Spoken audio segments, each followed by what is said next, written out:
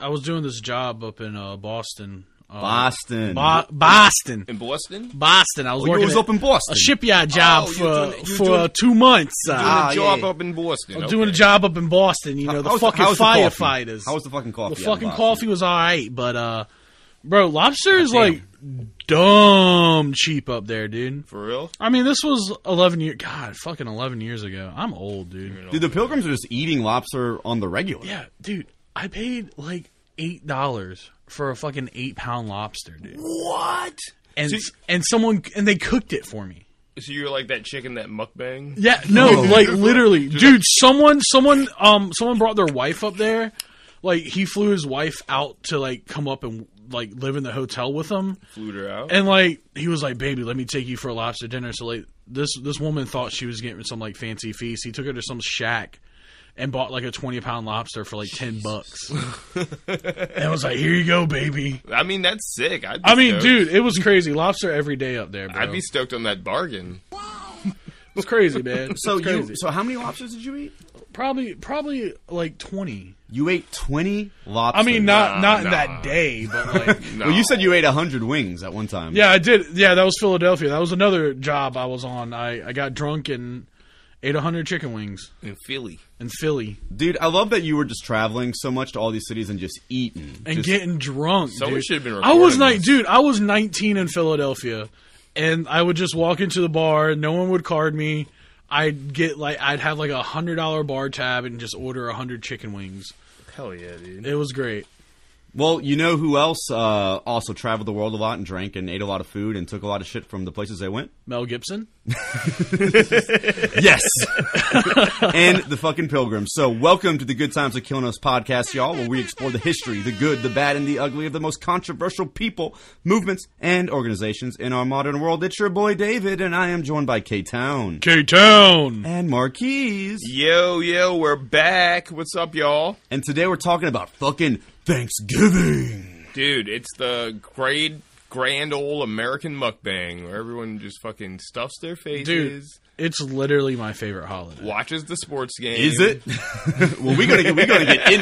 My Thanksgiving's my favorite holiday. If your favorite holiday is Thanksgiving, you're about to get fucked on this episode. You're about to get fucked. Yo, make sure you follow us on Facebook at the Good Times Are Killing Us podcast. You can hit us up and, talk to us, ask us questions, watch our live videos that we post, that we sometimes delete.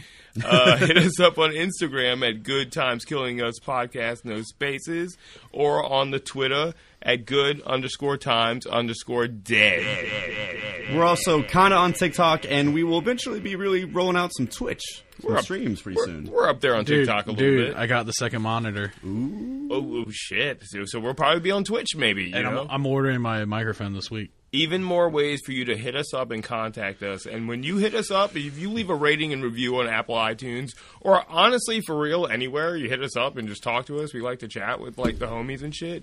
We'll read that shit here on the cast. And I actually... Yo, if you're listening, you're a homie, bro. Straight up. Yeah, we develop real relationships with the people that review us because we read multiple reviews. We talk to people. So I mean, we're kind of a small time podcast at this point. So if you want to communicate with us, let us know what you think about what we do, about what we're doing. We will establish line of communication. Dude, we're not too big to be like that. My first real online friend is Headhunter. Headhunter 69, baby. Shouts to Headhunter, yeah, shouts the out king. to our boy. But so I got a review. This one's from D's Nuts, 1993. Hell there yeah. we go. It says, "Much love from Australia, guys. The new metal and QAnon episodes were hilarious.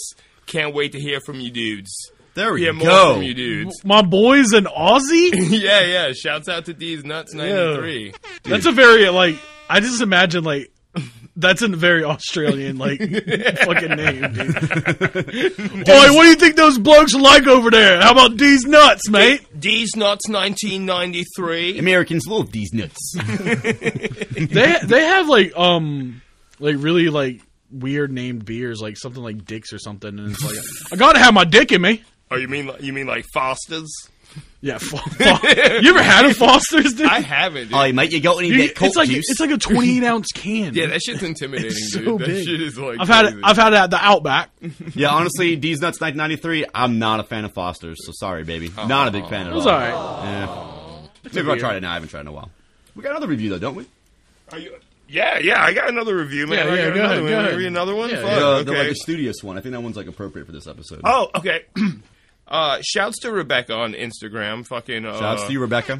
She actually had a really good fucking point because she said she tried to make a review to us and it didn't go through. And after some really light looking into of iTunes' like terms and conditions, that we might be missing out on a lot of reviews, guys. We might be leaving reviews on the table just because iTunes might be cutting reviews with any type of like exploitatives in it and Profanity. Stuff. So, in other words, this podcast is fucked. We're not seeing any of your reviews, guys. yeah. So if you're saying shit like, "Yo, these guys fucking," If you're kick saying ass, shit like fuck and We shit probably have and like ass, 15,000 reviews from like QAnon supporters. That Just we like, do. fuck you, lip You cocks. fucking libtards! yeah, that we just didn't get. So, like, sorry, we definitely wanted to read them, but you know, she had a good conversation with me about sociology and whatnot, and she thinks this podcast is a good maybe study about sociology, which I was like, yeah, it is. Dude, we were talking about what this podcast really is. Essentially, this is a cultural studies podcast. It has like we've gone on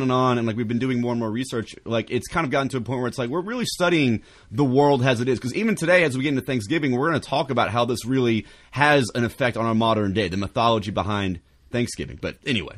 So Rebecca from Instagram says, as someone pursuing a career in social sciences, I can't advocate enough the importance of not restricting yourself to exclusively academic content. That's an echo chamber, just like any other. These guys do a wonderful job of diving deep into some personalities and subcultures that are both shaping and are shaped by the society we live in.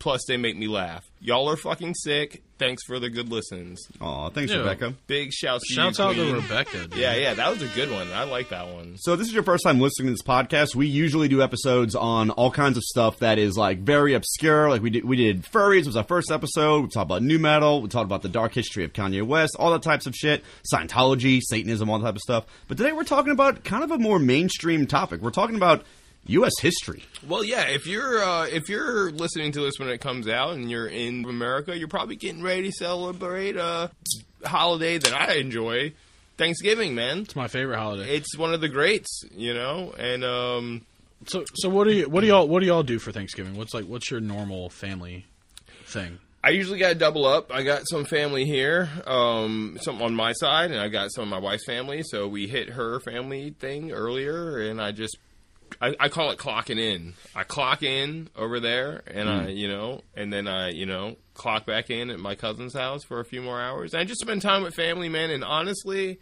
I really do spend a lot of time thinking of things that I'm grateful for during that time. Dude, it's a fucking event for me. So my mom and stepfather live out of the country, so I don't get to see them at Thanksgiving. They come home at Christmas usually, but I go to my aunt's house, and me and my Shouts to Aunt Sheena. Aunt Sheena, Hey, Aunt Sheena. and my Uncle Rick, we throw down. So many shout-outs in this episode so I far. usually so I make a special recipe. Me and my uncle deep fry the turkey that I prepare. My aunt cooks Hell one yeah. in the oven. But I do a buffalo turkey. I've been doing it for the past 10 years. I make a buffalo deep fried turkey every year. Hit us up on the Gmail if you make a buffalo turkey.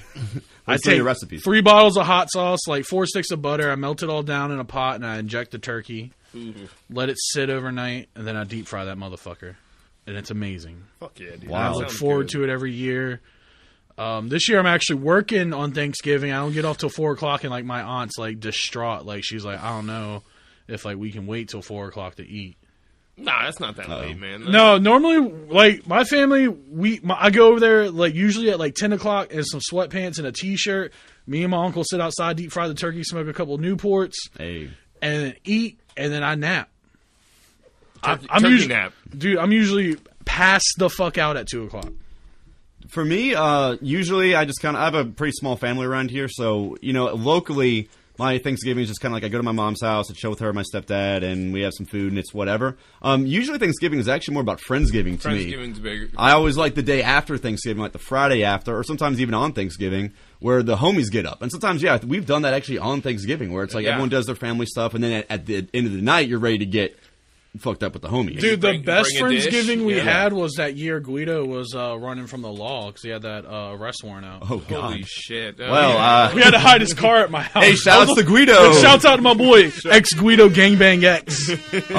But I've had a lot of really good times also, like traveling. Like usually when I do see my extended family in Colorado, I usually go out there for Thanksgiving, and I go out there every few years, and that's always a good time. And generally, I actually have pretty good feelings towards Thanksgiving. I do the whole like, the whole corny like, I'm thankful for my friends, my job, shit like that. But aren't you? Yeah, exactly, and that's actually cool. Like overall, what Thanksgiving has become as a general sentiment is pretty solid. I think you can't really go wrong with it. But in this episode, we're going to get into what the foundation is of this mythology behind Thanksgiving. This innocent veneer that it actually has a really terrible history. So before we got into the research for this episode, how much were y'all aware of like the full extent of like how colonialism and the fucking settlers played into this shit? I mean, I was pretty aware of colonialism, really playing the bigger part of what Thanksgiving means as an adult.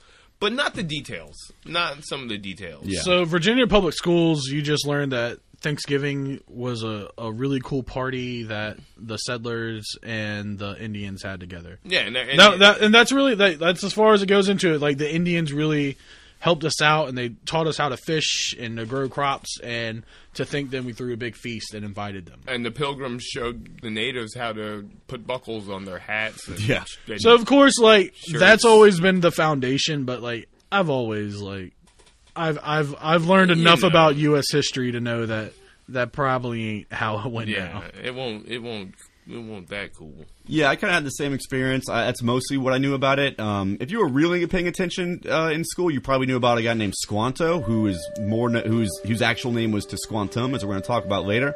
He kind of had a big role to play in it, but overall, it was kind of depicted as if, like, the natives and the settlers got together and they chilled, and yeah, it's always been like that. Yeah, the relationship's always been just like that. The natives are just cool with everything. It was the fucking Spanish killing them, not us, bro. Well, what's interesting, as we're going to get into, in Spain as well, but they definitely got on their Inquisition shit like pretty heavy early on. But the settlers, the main way that the natives died for at least like the first 150 years of people being in this country, it was just through disease. Yeah. But we're going to talk about that. So y'all want to get into this, into the story of the origins of Thanksgiving. That's scat.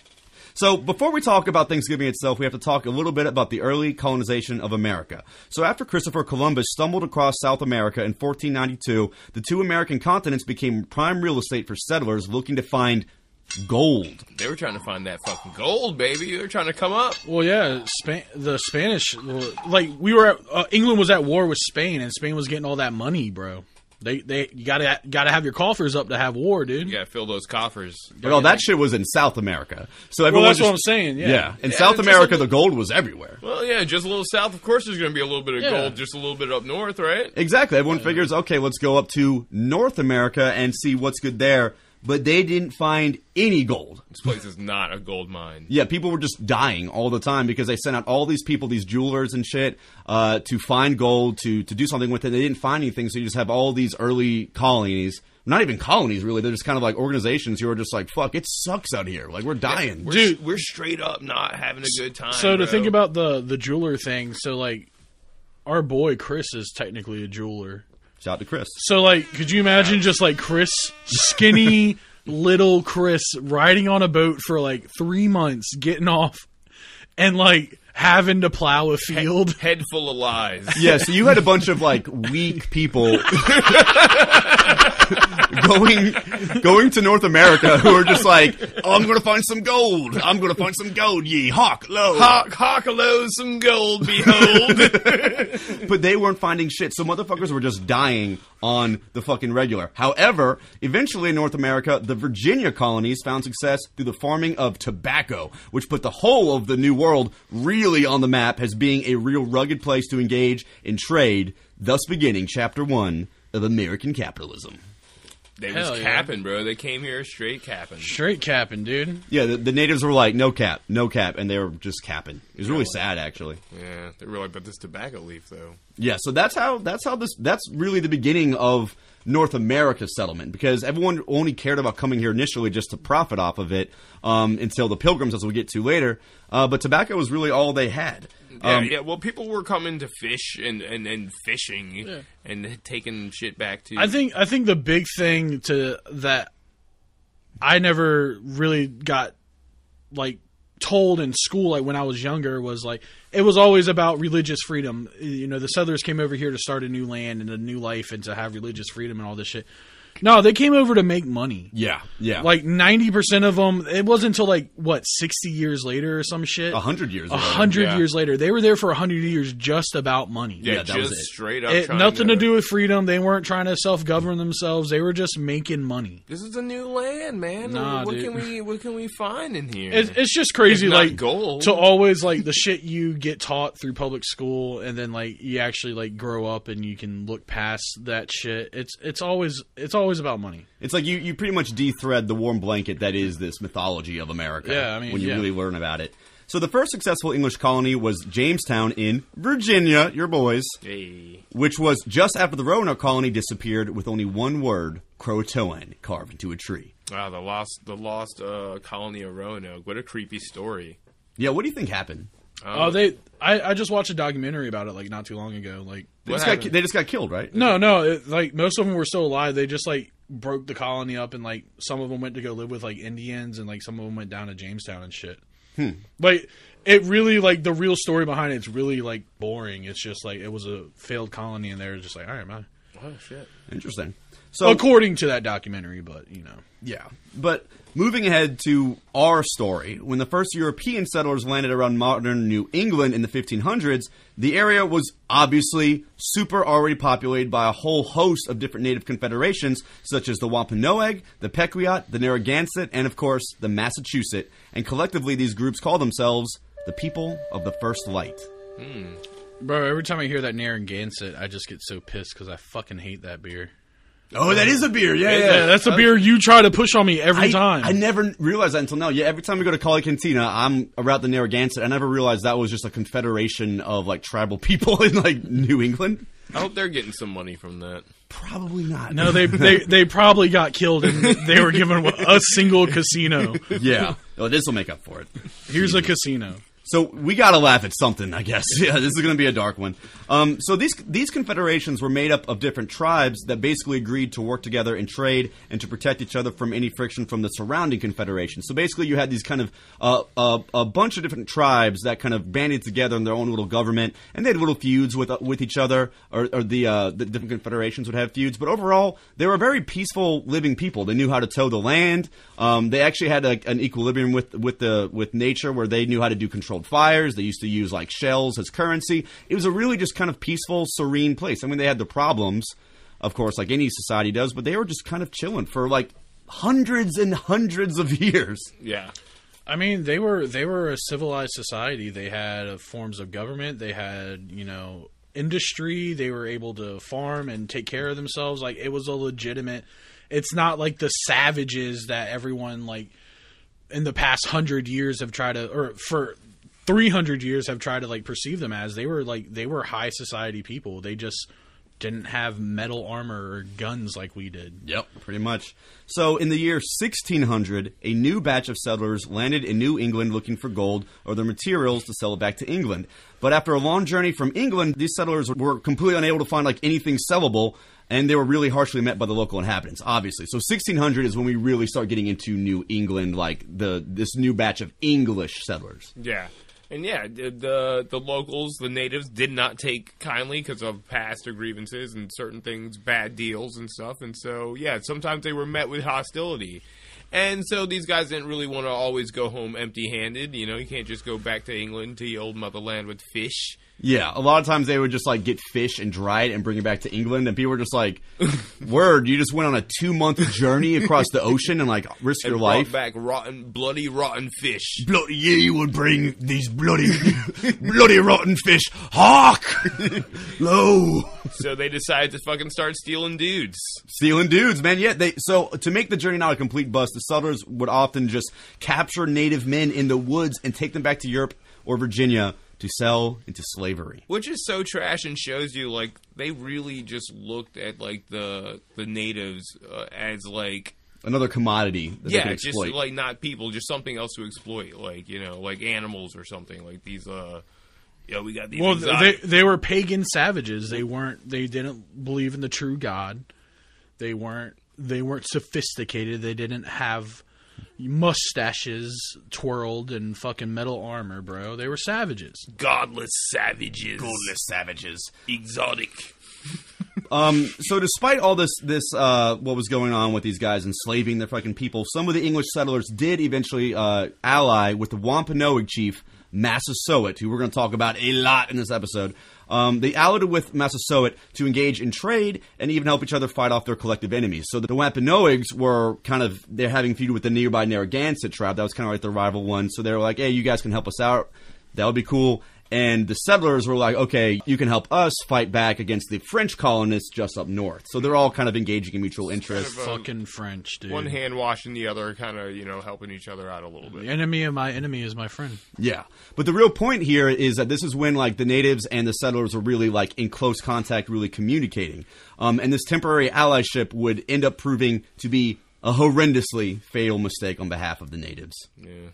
So because Europe had been a breeding ground of countless diseases over the years, most notably the Black Death around the mid-1300s, Europeans were harbingers of diseases that they themselves had become immune to after years and years of just living in pretty much putrid conditions. These in England. motherfuckers was filthy. Dude, they would only like bathe like once a month. They thought bathing was unhygienic. Well, their whole thing was about humors. Like their medical science was humors. Like yeah, you have too much blood, or like you have or bile, or they didn't know about germs and shit, and so these motherfuckers were stanky. You had a cold, you would go to this guy in a fucking mud hut in England, just like with no teeth, and he'd get a dagger out. They never had teeth. And cut your arm open and just bleed you out. And he'd be like, all right, there you go, love. We have to bleed ye.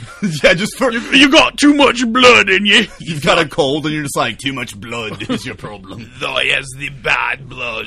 Lock.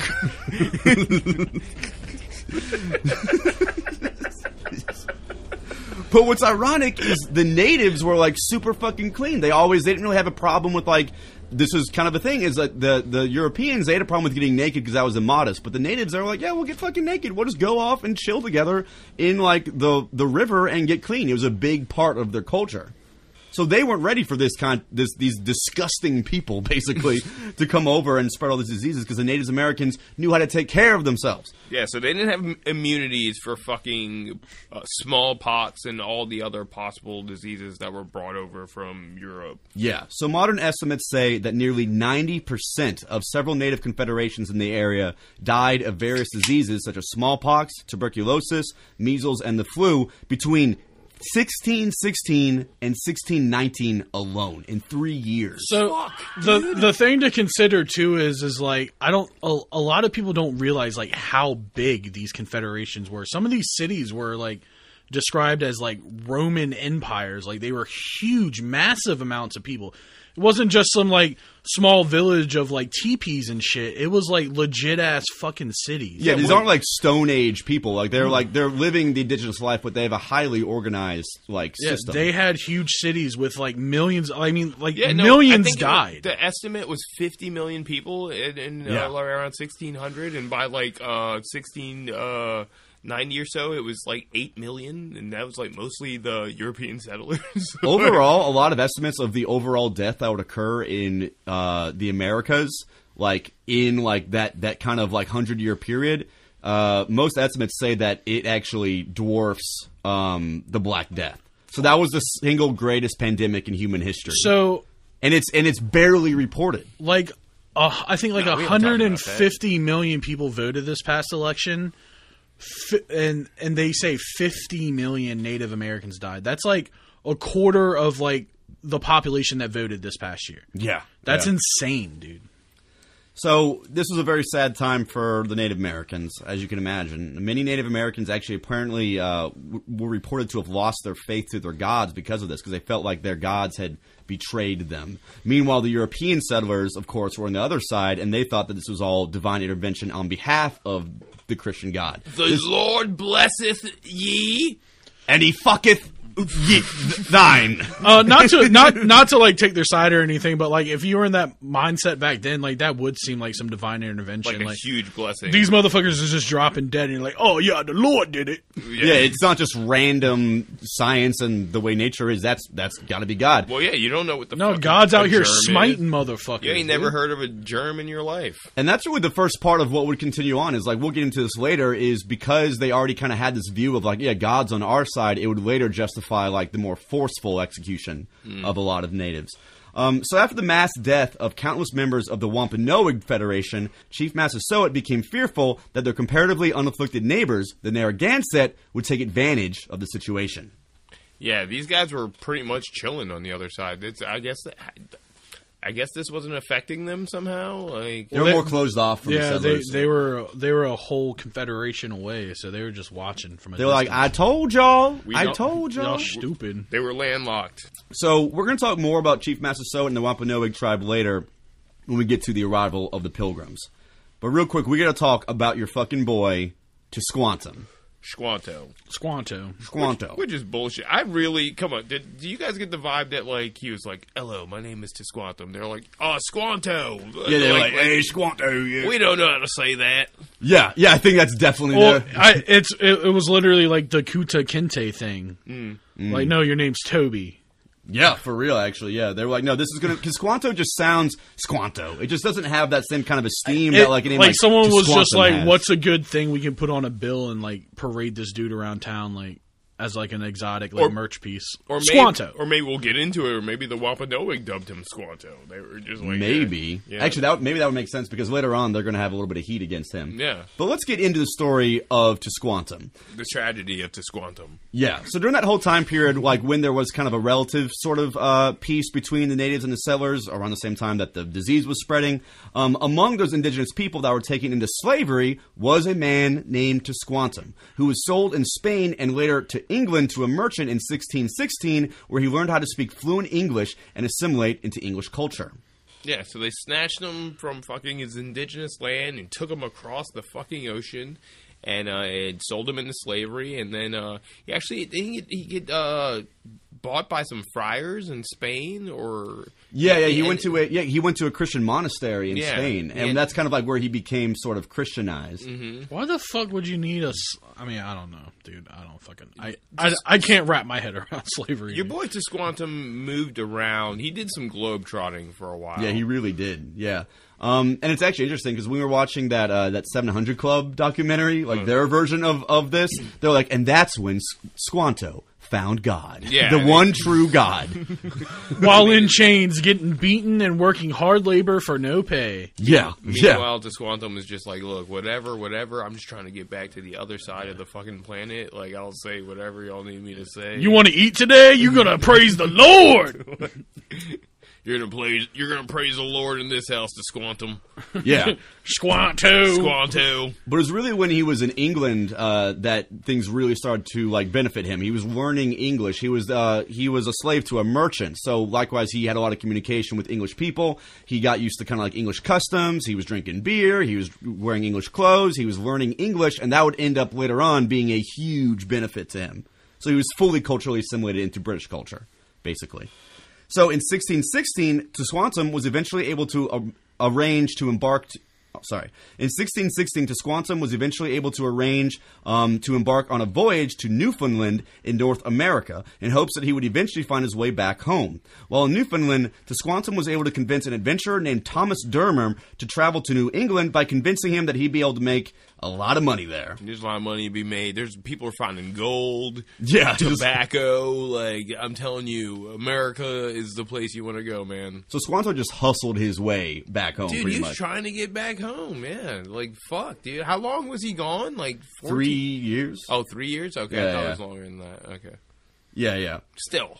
So when Tisquantum finally did make it back to his home along the Massachusetts Bay, he had found the entirety of his tribe, the Patuxet, which were part of Chief Massasoit's Wampanoag Confederation, had completely died off as a result of the pandemic that occurred just a year before when Tisquantum's abduction into slavery. Yeah, it's like the beginning of a movie or something. He finally comes home and everyone's dead. Yeah, it's like in Star Wars, like when Luke just I literally was about to say that, but I was gonna be like, Anakin left and then came back and his mom was killed by sand people. Yeah, true. Actually, No, how about like you're a sand person who just went somewhere, like came home, and Anakin killed your whole village. Yeah, true. Actually, that's actually way more accurate. Yeah, but yeah, he went back to his home and just everybody's dead because of some mysterious disease. Imagine like the fucking mindset he must have been in. Just like, wow, my entire people are gone. The last of a nation.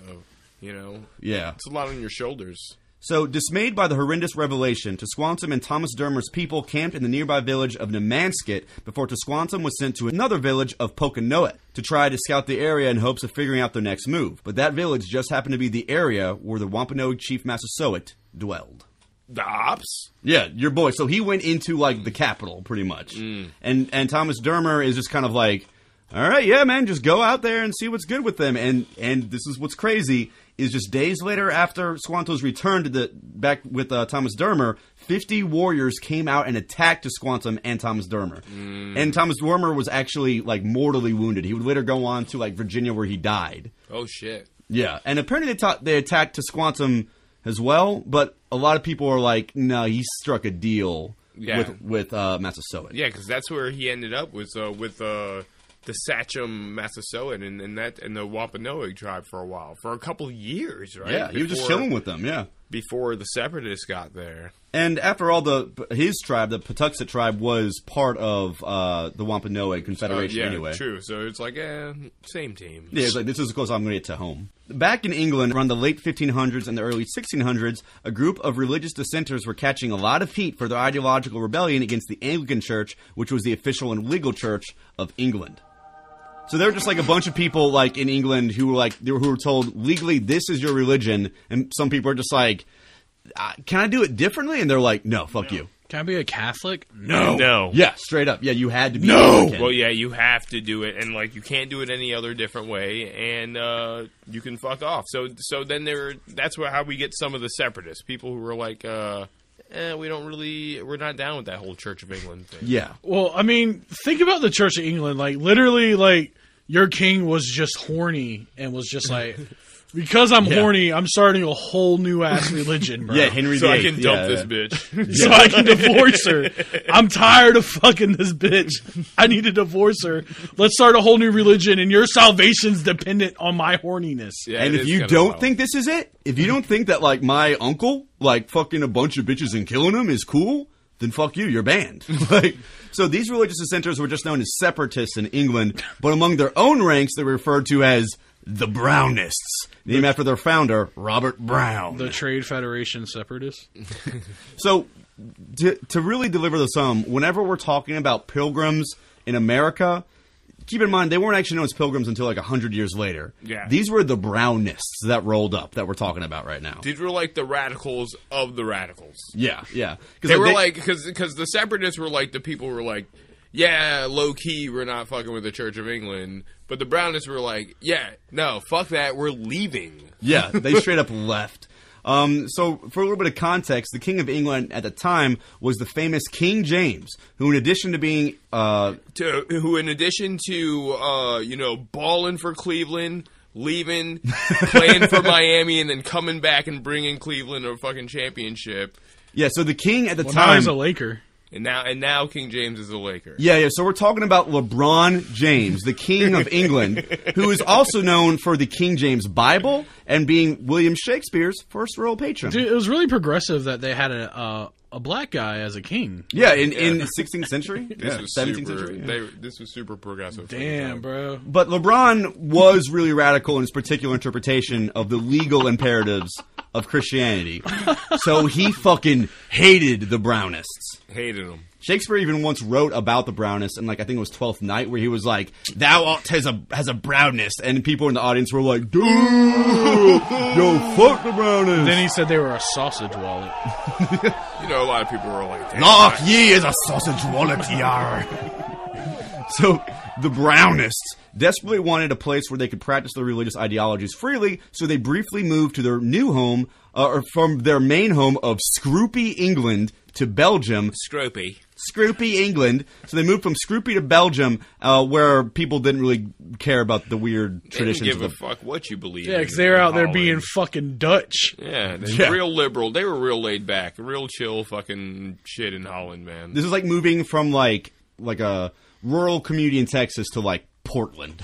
So they Yeah, were they were like, putting mayonnaise on French fries, bro. What the fuck? Yeah, these Dutch were fucking up. So they're like, we're out of here. We're leaving fucking England. We're going to where we can practice our religious beliefs and where it will be tolerated. And the Dutch were like, yeah, we don't give a shit. And then they were like, yeah, y'all are kind of wild out here. Yeah. Y'all really don't give a shit about nothing. The actually. Amish moved to New York on the day of a gay pride parade.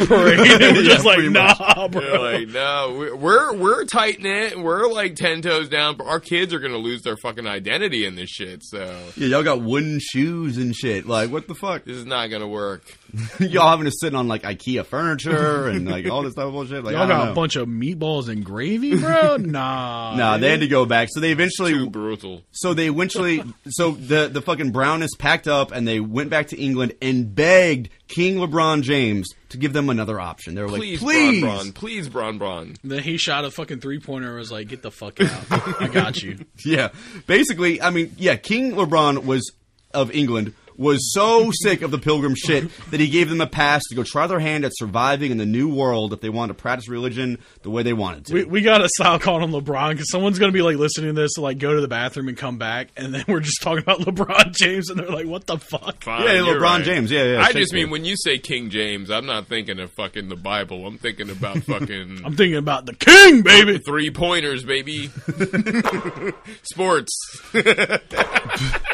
Yeah, and that's really all we have to say about LeBron James for the rest of this episode, really, because, like, yeah, he basically, he was like, yo, fine, like, I got some colonies up in America, they're doing some fuck shit, they're not really making that much money, but they're making a little bit of money. How about you go over there with a couple of, like, my boys, my businessmen boys, go off there, make some money, and then you can do your whole fucking weird religious shit where I can't see you. This is a win-win for King James because he's like, look, you can get the fuck out of my face, and maybe you can bring me some fish money or something. I don't know. Like, maybe I get some money from this. Yeah, get some slaves or something while you're out there. Yeah, Go get some yeah. fucking gold, maybe. I heard there might be some gold. Swish. So in 1620, 100 Brownist pilgrims boarded the famous Mayflower ship and set for an area of land in Virginia. And on board the ship, have them sign the famous Mayflower Compact, which was the first democratic government document in American history. So, you know, It was some socialist bullshit. Actually, yeah. 120? 100, about 100, and like, So 100 gex. yeah, only like a little bit over half of them were actual Brownists, and a lot of them were just called strangers. Dude, every time you say brownist, I just think of a turd. Yeah, no, yeah. I wanted to make a joke about Why would you, like- shitting pants I've been or waiting something, for this. but- I've been waiting for this whole time. I don't understand like the whole brownist. Like brown. Oh, like, well, it was because it was... like bro, you just brown. Peyton just almost spit his beer out. It was because did we mention why they were called Brownists? We just skipped over that. No, Oh, part. yeah, it was Robert Brown. Okay, we So, talked yeah. about that. Okay, okay. yeah. I was just like, I didn't know that. So like this whole time, I'm just like, why brown? Are they wearing like brown tunics or some shit? Like, y'all ain't got no motherfucking colors up in here. Shit. Yeah, they gladly went by Brownist. There was some shitty ass to fucking. Ye be a Brownist. I shit for the Lord and I shit in life. I'm a brownist. We talked about how like unclean they were, right? Yeah. Born to shit, forced to wipe. Is that a GG song? Is that a Gigi Allen?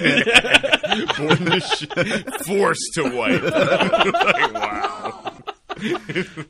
So the Brownists did eventually land in the New World in November, but they accidentally missed Virginia by about 600 miles and landed in what is modern-day New England, where several of them died after their arrival just because they didn't have any idea how to fish or tow the land or hunt or anything. So you mean to tell me they out here, blown us off course. they're just named after a fucking color and they stupid? Yeah, they don't they're know- stupid. yeah. They were stupid. This is basically some soy boys going out to, like, hunt, like, raw life status. Well, yeah, they This would were be like if soft. I went out to hunt. Yeah, I don't even eat my meat. vegan friends going out to kill a deer. Yeah, Yeah. they were pretty soft, you know. They were kind of like baby dukes out there, but you know, and a lot of them died, you know, in Yeah. the first in that because they got there 6 weeks before winter with like nothing. Damn, Yeah. and you know they out there dying. They virgins. They ain't fucking. They wearing brown. Yeah, they're just in the brown tunics. And that's how they go out, man. That's sad, bro. Yeah, so They like stupid. so like half of them fucking died that winter. Yeah. So yeah. Well, a little bit after that, they did eventually leave. They landed on Cape Cod, and they were desperate to fix their situation. So they set back out the tree to travel on the coast until they eventually put out some search boats to find a good place to crash. And in December, the Pilgrims landed at Plymouth Rock, where they found the scattered homes and remains of the Patuxet tribe, the people who Tisquantum had once called his own, and they were able to put together the remaining supplies of the extinct tribe to form a new home. Yeah, so they were pretty much like bouncing off of Cape Cod for a while, living off the ship mostly, jumping on and off the ship and fucking trying to find shit like to eat and stuff. Well, and yeah, to because live. they didn't bring any livestock. They hardly brought any food. Like they were just fucking like the whole shit was like half-assed. They were scrambling. They were scrambling for a while. I do declare these starving times are truly killing us.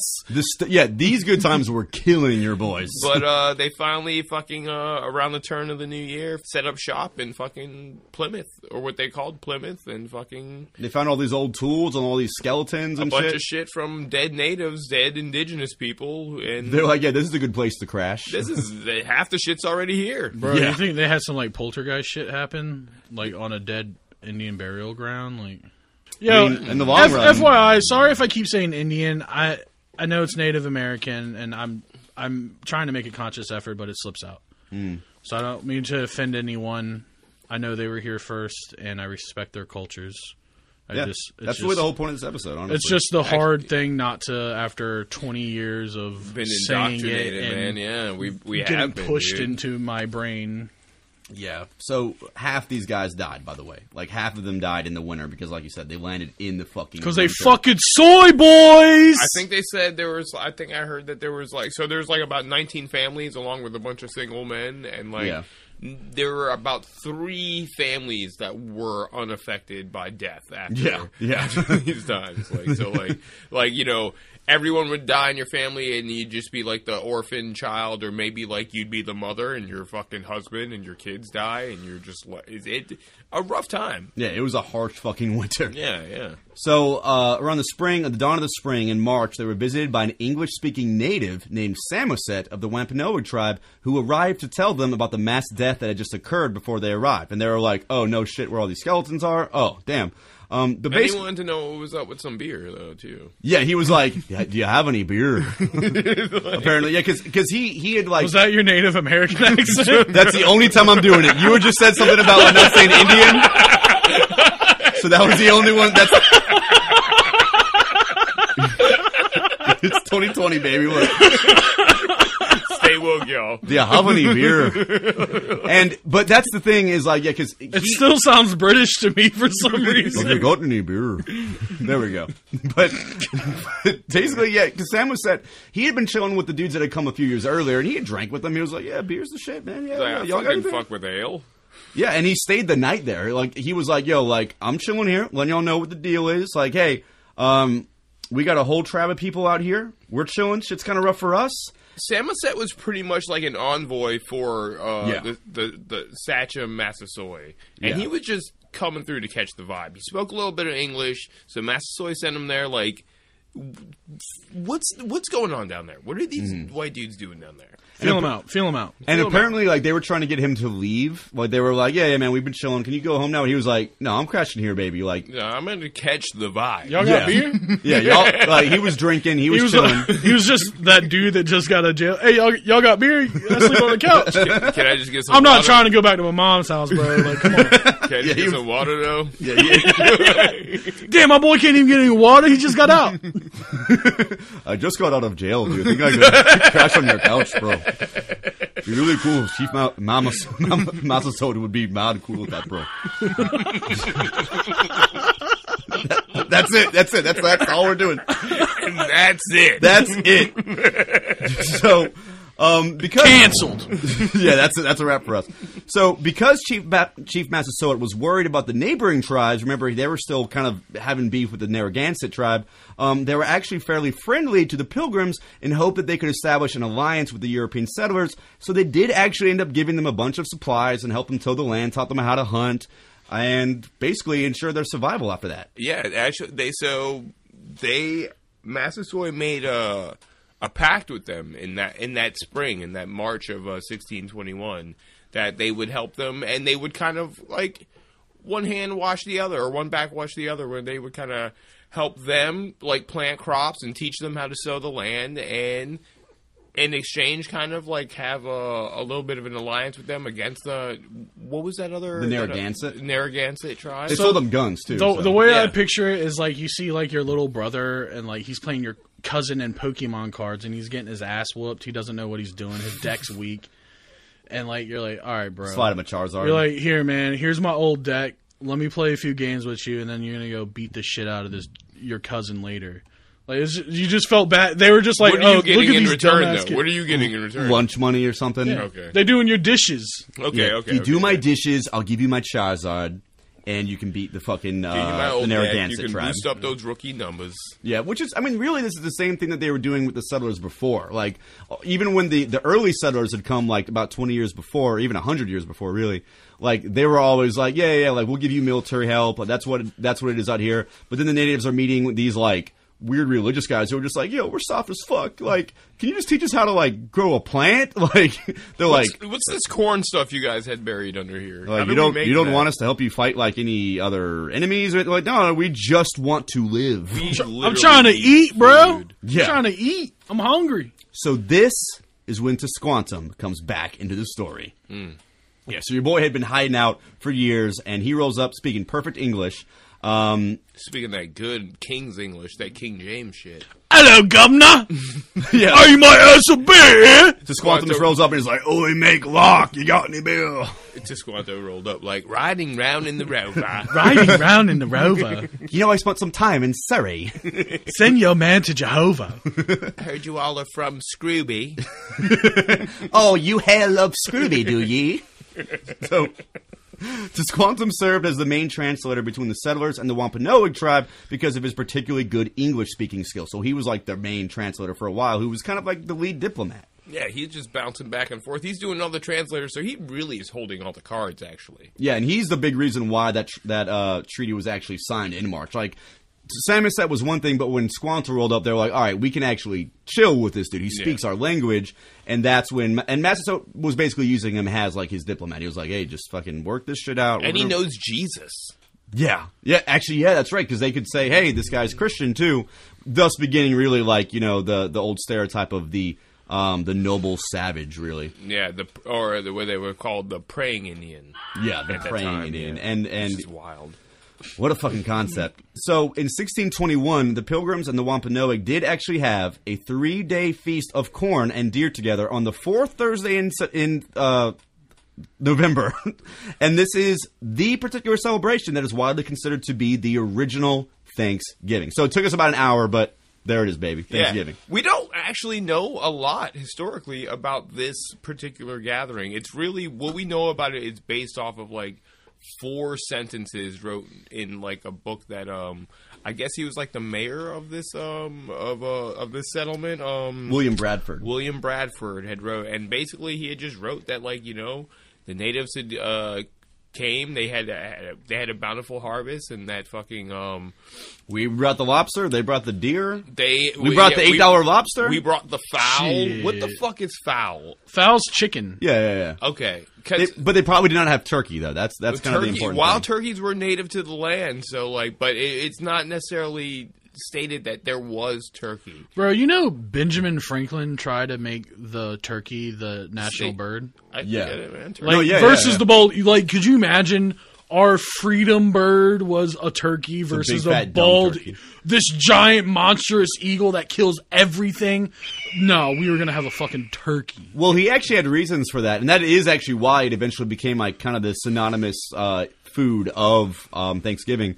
But Benjamin Franklin, he didn't want the bald eagle because bald eagles are technically scavengers. They're basically vultures. Yeah, I mean they do. They'll eat dead shit. But like, Dude, the last time I saw a bald eagle, it was like I was in Virginia Beach and just on the fucking road. I just saw a bald eagle just roll up and pick up like a dead like.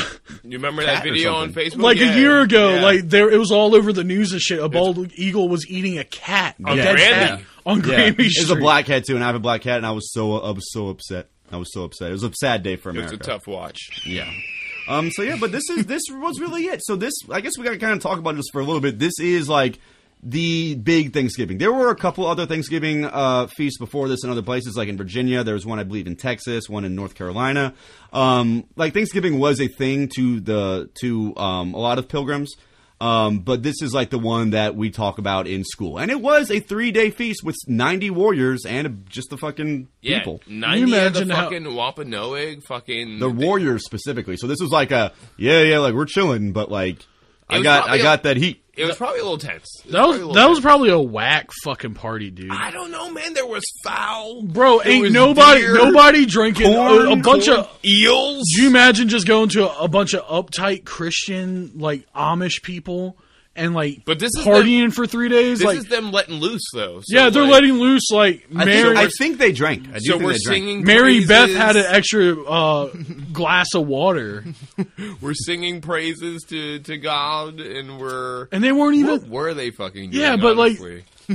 Baptists haven't come out yet, so like ain't nobody really singing. No, for real, what the fuck were they doing for 3 days? Yeah, Just just sitting like, there? just like, well, they didn't even like pray, like they didn't even kneel or like pray, like for real, right?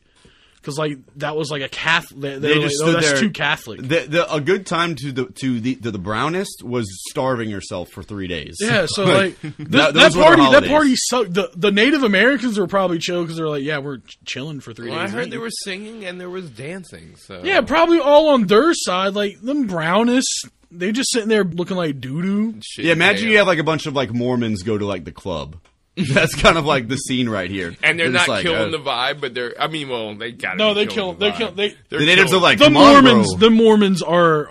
They're not trying to shut the shit down, but they're just like there. They're like, hey, in between like your line of coke, like, hey, you want to talk about Jesus? You want to talk about David? What was the guy? King David of the Jews. King of the Jews. yeah, whatever. You want to talk about it? Yeah, let's talk about it. Yeah, You want to talk about Jesus? Yeah, so it was a whole thing. But moving on past the big Thanksgiving, as time went on, Squanto began to believe that he could actually do a better job as the leader of the Wampanoag than Massasoit because of his English-speaking skills. It's like I should be Sachem. Yeah, because you got to think, even at the first Thanksgiving, you've got all these native people and all these English people. They don't speak the same language, so Squanto's just like running around. He's like, someone's like, "I tell this mate, thine wife is an arse," or something like that, and then he's just like. Sachem, William Bradford says that the eel is good, but it's a little overdone. Well, tell that motherfucker he can fucking. God damn! You gotta cut. I'm sorry. We gotta have a few. I'm sorry. I feel like I'm on an episode of The Simpsons right now with that accent. Like it's Mo or we're fucking Apu. Oh no. Yeah, it's probably bad. So yeah. But to kind of wrap up this side of the story, Tisquantum did eventually die of a fever. Go figure. In 1622. But he served historians as an emblem of the so-called noble savage archetype for centuries, while his true story as a man sold into slavery in a foreign land, only to come back and see the extinction of his own people, has largely just been ignored. Yeah. That's the story. That's the famous Squanto. We just kind of don't talk about The that. whole 700 Club was just like, oh no, he's a Christian. That, I was surprised. They talked about the slavery shit at least, though. Yeah, I was that surprised. 700 Club documentary did talk about that. Yeah. yeah, I they take probably the talk piss. about the slavery like all the time, and like, but look how it turned out for him. Yeah, rough look for the 700 Club. That was a rough one. So, to really tell the full story of Thanksgiving, we have to talk a little bit about what the consequences were of this allyship between the Wampanoag tribe and the early Pilgrims. As there was a lot that came after this that would prove to be even, like, just a symptom of the overall colonialization and genocide of the natives in this country. Yeah, literally the children and grandchildren of the people at this meeting would have been killing each other. Yeah. Within the next, 20 to 50 years. Yeah, so while the Thanksgiving celebration of 1621 was in fact relatively peaceful, what followed throughout the next half-century would see mounting political turmoil between the natives and the increasing numbers of English colonists that were landing in New England. So it's important to remember that the English were fueled by this really toxic combination of capitalist goals to exploit the country, as well as their conservative Christian religion, which gave them a deadly prejudice against the, quote, savage, uncivilized, godless, heathen indigenous natives. So, to kind of really deliver this home is basically that capitalist shit is working in the United States. The people that we were talking about before, the people that really just came here just to make money, there's more of them coming because they're hearing about the successful settlement. They're like, all right, the natives are cool out there. Yeah, we'll just bring our settlement. Yeah, my boys will bring their settlement. Hey, let's make fucking families out here. Let's make whole societies out here. And shit is getting kind of intense because the natives are still just chilling there. Yeah, we're starting to get a little outnumbered here. Starting to get a little crowded here. Yeah. And around the year 1660, Chief Massasoit passed away, thus ending his relatively diplomatic relationship between the colonists and the Wampanoag and introducing his oldest son, Wamsutta, to the new position of head chief of the Wampanoag Confederation. Yeah, he became the sachem, but this new generation and some of these newer settlers are not so worried about these alliances. Yeah, Wamsutta is coming into a really difficult political situation where he's he has this legacy of his father that was kind of peaceful with the English, but now he's inheriting a whole new type of problem. There's way more English. Well, the English are coming over now, and they didn't have to go through the hardships that the original settlers went through, so they didn't get the assistance. They're not seeing the worth in the Native Americans anymore because they're not benefiting directly from their help anymore. Exactly. In their eyes. Mm-hmm. And so they're just why not fucking just kill them? That's what we've been doing for hundreds of years over there. Why don't this is our shit now? Fuck it. Yeah, they had trade to motivate them. They had guns to kill, and they had religion to make them not feel bad about it. Yep. Basically. So to signify his relationship with the Plymouth colonists, Wamsutta and his younger brother Metacomb requested English names. Wamsutta was thereby named Alexander, and Metacomb was afterwards named Philip. Great names. Great names, I guess. Like Philip Breezer. So, shouts to all our Alexanders and Phillips out there. Yeah. So shit was getting kind of rough. So because of a petty land dispute, Alexander, the king, was, or the chief Alexander, I guess, was captured and interrogated by the Plymouth settlers. But while with the settlers, Alexander had mysteriously fallen ill and died before he could head back home. And it's widely believed that he was actually killed by the English settlers. Yeah, it was all fugazi to begin with because, Wamsutta is the sachem. He's the big dog. How the fuck is he getting accused of petty land disputes with the English here? Yeah, exactly. He's what is this? We already own this shit. This is our land. So it's fugazi from the top. So, and then he ends up fucking... It gets figured out and he's let go, but then he fucking dies before he gets home. This is bullshit. Yeah.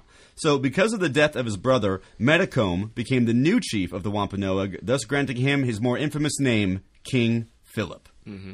King Philip, son of Chief Massasoit. So King Philip actually enjoyed a brief relative peace with the colonists until about 4 years later, in 1971, a rumor had spread to the Plymouth colonies. In 1971? In 1671. Yeah, in the 70s. Bell bottoms and shit. And Chief Philip was just a totally hip dude. He was super with He was definitely a cheech.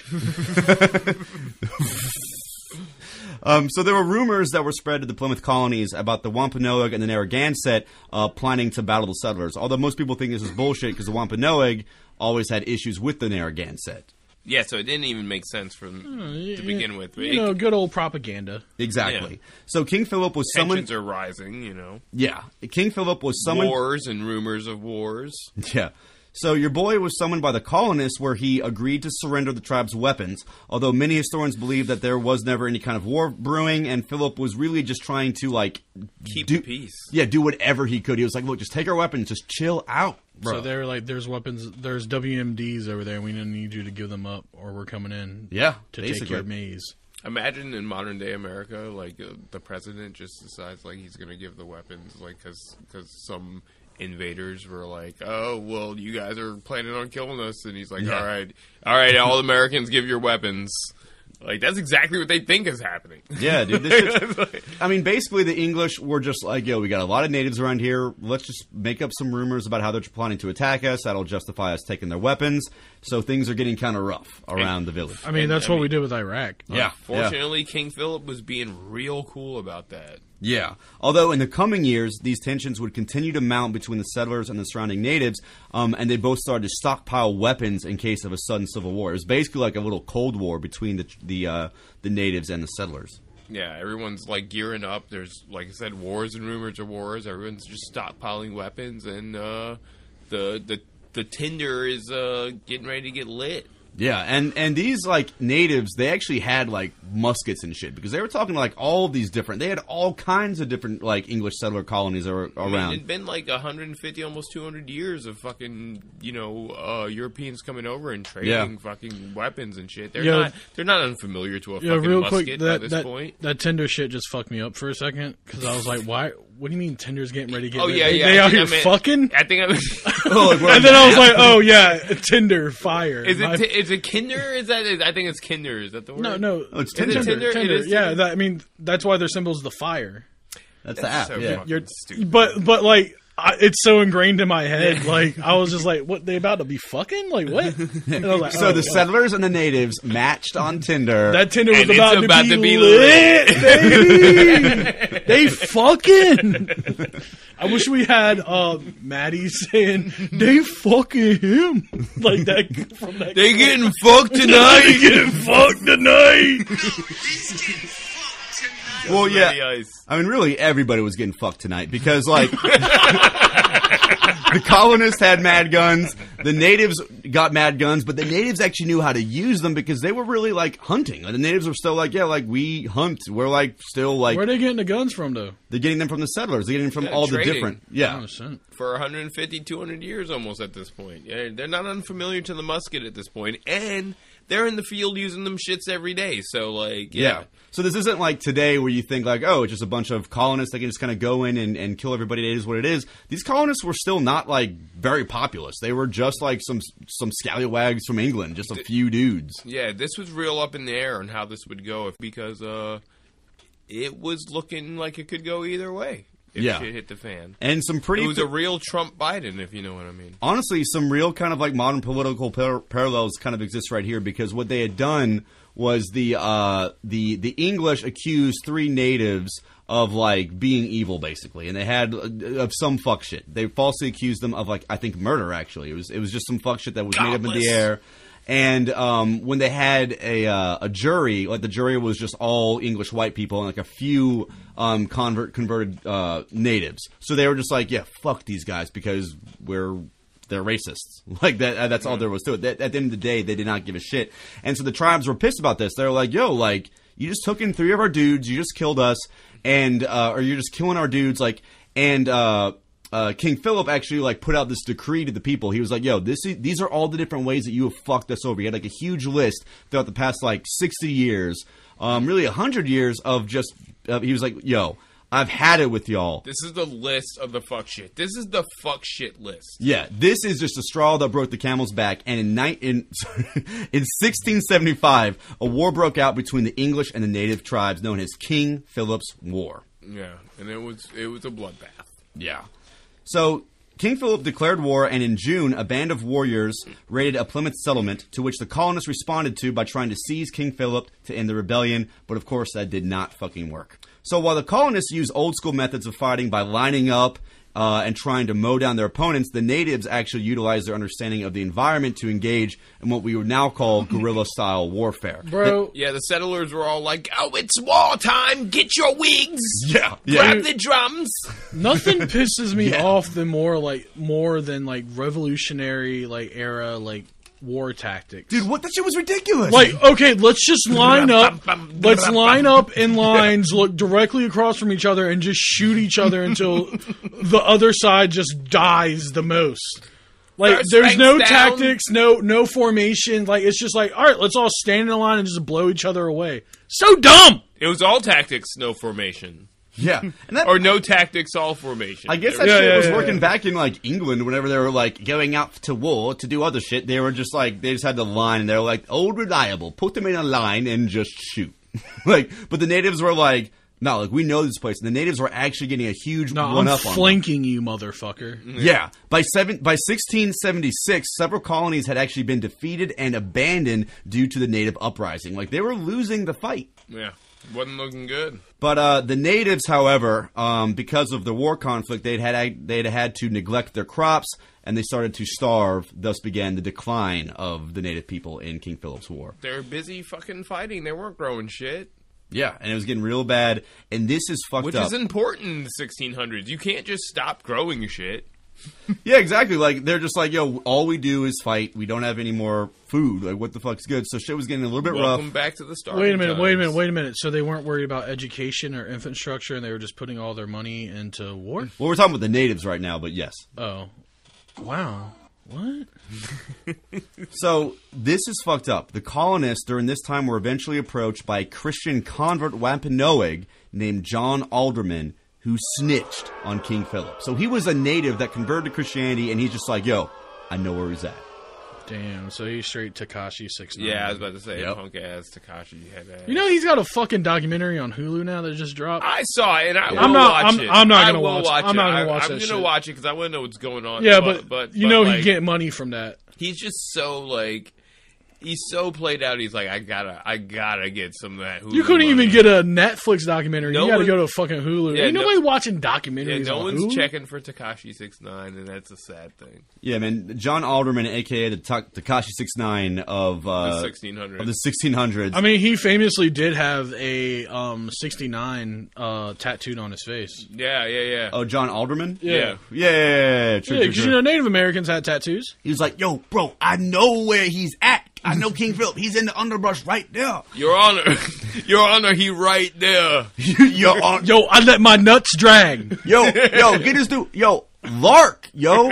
Whoa. Hark low, Your Honor. So, on August 12th, the settlers ambushed King Philip, and it was John Alderman himself that delivered the mortal musket shot, thus killing Chief Mamiset. It'd be your own people, man. It'd be your own family, man. That really is some Tekashi 6ix9ine shit, actually, right now. He straight up killed the whole homie. Yeah, fucked. but he killed him, but what happened afterwards was even worse. They took him back. Oof. They brought him back. They decapitated your boy King Philip, put his head on a pike, and they quartered his body. Yeah, Like, they cut his limbs off, for those of you uncultured swine who don't know what quarter yeah, means. and it said that his fucking head remained on a spike at fucking the Plymouth settlement for decades. Yeah. As a reminder of what happens when you fuck with us. This is what happens when you fuck with God. Yeah. Shit was fucked, man. Real Lannister shit there. But the battles would continue until after the Treaty of Casco was signed in 1678. But it is estimated that 3,000 of the 20,000 natives in New England of that area had died in the battle. Yikes. Yeah, and that kind of began really the history of just Happy being Thanksgiving. Thanksgiving. Thank you. I'm thankful for all the dead Native Americans that allowed us to found freedom. Yeah, But I say that ironically, but that's a lot of people's mindset. That's fucking crazy. That's basically and we'll get into it when we get to the segment. When we confront Thanksgiving itself. But the titular segment. The titular segment, Are the Good Times Killing Us?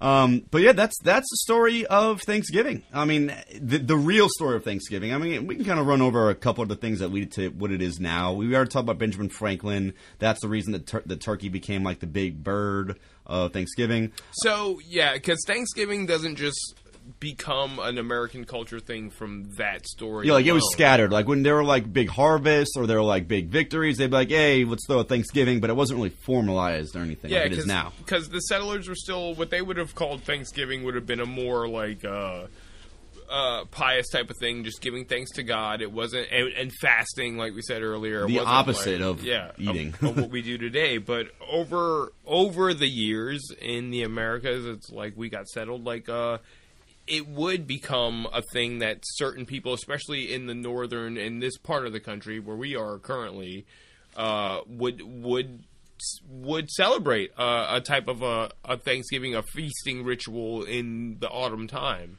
Yo, real quick, I know you said fasting is the opposite of eating. I feel like shitting is the opposite of eating. You're expelling it. Yeah. Yeah, you might be right. Yeah. I just, semantics, but, I just... In a way, it's the opposite of the act of eating. Nah. Shitting is still, If eating is consuming... You're putting food in you, and shitting, you're taking the food out. Shitting is extracting... So what if that was, like, their thing? They're like, what's the opposite of eating? Let's just shit.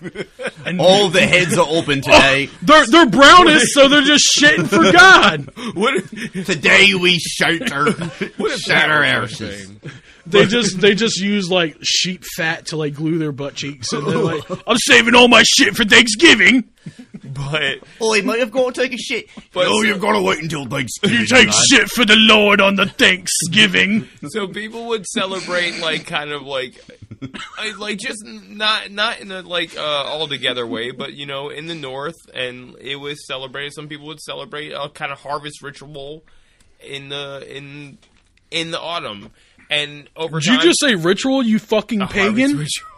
A harvest festival or some yeah. type of harvest celebration for, a bountiful harvest or whatnot, and give thanks, to God and whatnot. By shitting. And over time, it just became like kind of a weird like celebration. And on the low kind of celebration. Yeah, very low-key celebration. And it wasn't until like the 19th century where really... If we talk about how Thanksgiving became more of the thing that we celebrate today, what we know it as, we got to give it up to what they call the mother of Thanksgiving. We're talking about Sarah Josepha Hale.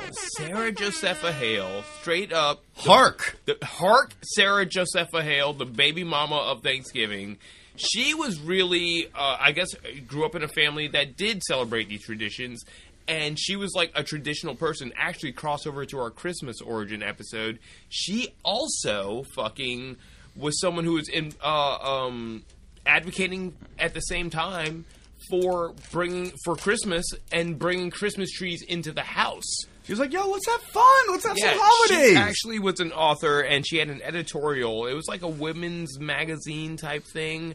But it was very influential. She was a very well-respected woman in her time, and she was a traditional kind of like holiday type person, and Thanksgiving was something that she advocated for big time. She would write literally a letter every year to governors of the state saying that we need to make this a national holiday. And then after, I guess, decades of doing this, she was just like, well, now I got to write letters to the president. This would actually take years to do by writing to governors and stuff. Well, let me just shoot to the president. And it wasn't until, like, her late days of dying where Abraham Lincoln, in 1863, declared the last Thursday of November as a Thanksgiving. Because she was from New England, so her tradition of Thanksgiving was specifically tied to the story that we just talked about, specifically like the brownest Puritan colonists. So, as you guys know, that decree was the most famous decree Abraham Lincoln put out in his entire presidency. Yeah, that was the one? That was the decree. That was the Thanksgiving Proclamation of 1863. That was the biggest decree he put out. You heard of Abraham Lincoln was kind of bossing out, man. He made some good moves. He wasn't the best guy, but he made some really solid moves. He fucking freed the slaves. And he got Thanksgiving. He declared Thanksgiving after long advocations from Sarah Josepha Hale. Kind of ironic when you think about the origins of Thanksgiving, but anyway. Also, Sarah Josepha Hale also wrote Mary Had a Little Lamb. Mary Had a Little Lamb. I don't fuck with that. Oh. I don't fuck with that. No. Bro, that's a bop. Bro, I don't fuck with that shit. Bro, nah. Let's see how many listens it has on Spotify. But yeah, She's still making money. Damn. Yeah, I ain't never heard that shit in the club, bro. but yeah, so in 1863 it became a national holiday. After the Civil War too. This is like basically Abraham Lincoln's trying to make like political moves to kind of like unite the country. He just hosted a whole fucking Civil War, and he was like, "All right, I thought the Civil War ended at 65. This was during the Civil War. Oh, during the Civil War? Yeah. Damn, bro. No, I'm pretty sure that like he made it like a federal holiday after the Civil War because he was trying to unite people. It was in 1863 for sure. Okay, so he was uniting the North. He was trying to. This was for like a time to heal. He had his own agenda for making Thanksgiving a national holiday, but it became a national holiday for the last Thursday of November, and I guess it just stayed that way until 1930. Well, 60 years later, in the 1920s, the NFL was formed, and the Detroit Lion devised the concept of like a football game thing. And that's kind of like when you start getting like this idea of like it being like a jamboree, like it's an American fucking holiday. We get some sports in the mix, but it was in the like late 1930s where FDR actually changed. He declared the national holiday Thanksgiving like be changed to the third Thursday of Thanksgiving. Yeah. Huh. And so to allow for more time for shopping for Christmas. And that's where we get into it. It is in 1924, the Macy's first Thanksgiving Day parade had begun, thus oddly continuing Thanksgiving's capitalist tradition, with the following day being designated as Black Friday, the official start of the holiday buying season. So like Christmas, by the early 20th century, Thanksgiving is fully capped. Yeah, it's capping. Yeah, I didn't even mention like when we were talking about like our personal Thanksgiving shit. The Macy's Thanksgiving Day Parade is like my shit. Like on Thanksgiving morning, before I do any of that shit, like I turn on the TV and I like try and find the fucking Macy's Thanksgiving Day Parade, just because it's like a weird tradition of mine. I never fucking watch it. I watched it when I was a kid.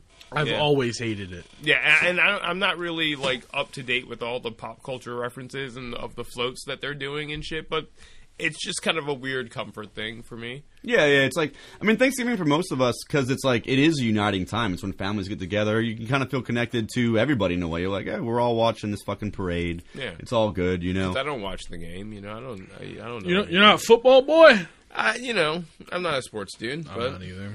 I mean, yeah, but the real thing here is that, like, the Thanksgiving that we know, which we just kind of glossed over, didn't really start until the mid, like, 19th century. But the mythology of Thanksgiving is largely glossed over. Like, the mythology or the real story behind it has been glossed over by this kind of capitalist, football buying, eating day. That didn't start until much later on. Football culture took over. Hamburger culture. Hamburger. At its best, hamburger culture. Completely absorbed Thanksgiving. So, actually, you know what? I think we're about ready to get into this segment. So we can give our final takes. All right. So, let's pull it all together. Alrighty, y'all. So, this is when we ask, are the good times killing us? Is Thanksgiving a good thing or a bad thing? Because you all know that we have an immense amount of clout and we affect the culture as we know it. So this is when the three kings decide whether or not Thanksgiving is a good thing or a bad thing. Should we throw it out or no? Hey, real quick, let's all take Christian names for this one. My name's David. I'll be Mark. Yeah. I'll be Kyle. I think Kyle is actually from Scandinavia. I think it's actually like an old like Norse name. So what's your Christian name? So what's your Christian name? Thomas. Luke. Luke, I like it. Luke, dude, you got Luke vibes. I used to love that every fucking Sunday when I went to church. They were like, "All right, let's turn to Luke," and I'd just be like, "Fucking Star Wars, man." All right, actually, let me go into this on a little bit better. Hawk, thine hath come before the kings of Plymouth and the Good Times of Connects podcast. Upon this rock, upon which we stand, to talk. To thine King David, thine King Mark, and thy King Luke of Brevshire. To speak of whether thine art killing us. I'll spearhead this one. Thanksgiving. Baby. As a whole. A holiday I've always loved. A holiday I think a lot of people, honestly, that are in our age range, the demographic of this podcast, like, we know there's some fuckery going on with Thanksgiving. We know it's not the shit that we grew up in elementary school thinking it was. We've known that for a long time, whether we know the hard details of it, which if you made it to this point in the podcast, you know at least a lot more, or not. You're a little bit more woke. Yeah. So, I think, honestly, man, the origins, we've always known it was on some fuck shit.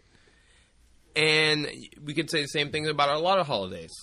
We did a Christmas episode last year. That was sick. It was all pagan shit. It was yeah, sick. that shit's all sick, yeah, but it's not with the shit you think it is as a kid. It's not fucking Santa Claus, it's not Easter Bunny, and it's not fucking pumpkins and buckles on your shoes and your hats, There's real history behind it with real consequences. Real people died and real people suffered, and, but that's not what Thanksgiving meant to me as a kid. And growing up, as someone who has my own family, basically, and a lot of these holidays that, like, I don't completely subscribe to whatever the true origins are, and I don't completely subscribe to whatever my parents told me it was, or whatever they believe it still is now. You kind of take some of that and you make your own shit. You make your own traditions. And I'm a big, like, make your own traditions person with my family. And so Thanksgiving means something a little different to me. It means a lot about, like, taking a moment. I mean, it means a lot about eating and, like, having a good, bountiful meal. But it means a lot about taking a moment and just being grateful for some of the things that you have. That you don't, you need to, I mean, it sucks that we have to have a designated day for it, but, you should do it every day. But, like, it's good to have a designated day for it where you're like, you know what, I'm going to take today and literally just think about how fucking blessed I am. And fucking, that's what it means to me. And I enjoy it. And I think that everybody should really look into some of the history of it and not believe the bullshit. The whitewash kind of shit that they teach you in school. I think they maybe shouldn't teach you that in school, or at least not teach you complete lies, but just like just skim over so much, really. Yeah, but I think you can take some of that stuff and make your own traditions. And so I'm going to say Thanksgiving, the good times are not killing us. Damn. I'm going to keep Thanksgiving. So, Thanksgiving, baby. You've come to the Kings. Yeah, I mean, my whole thing about, like, Thanksgiving is the origins of it were given to as a sort of, like, mythology of America. It's just kind of idea that kind of makes everything super innocent, right? It's like a warm blanket that we all wear. Yeah. The mythology of America being, like, founded by, like, just rugged individualists and these people trying to seek religious freedom. There's something to that, but overall, like, the fact that we can wear this warm blanket of this mythology of America that makes us feel so comfortable, the fact that we can wear that at all, and if we ignore, like, the real origins of where that mythology comes from, then who are we to not acknowledge all the other mythology that still exists? Who are we to not acknowledge all the terrible things that are going on right now, which are a result of that same mythology that is built in this country as a sort of a propagated tool to make people not want to question the motives of the country at any point.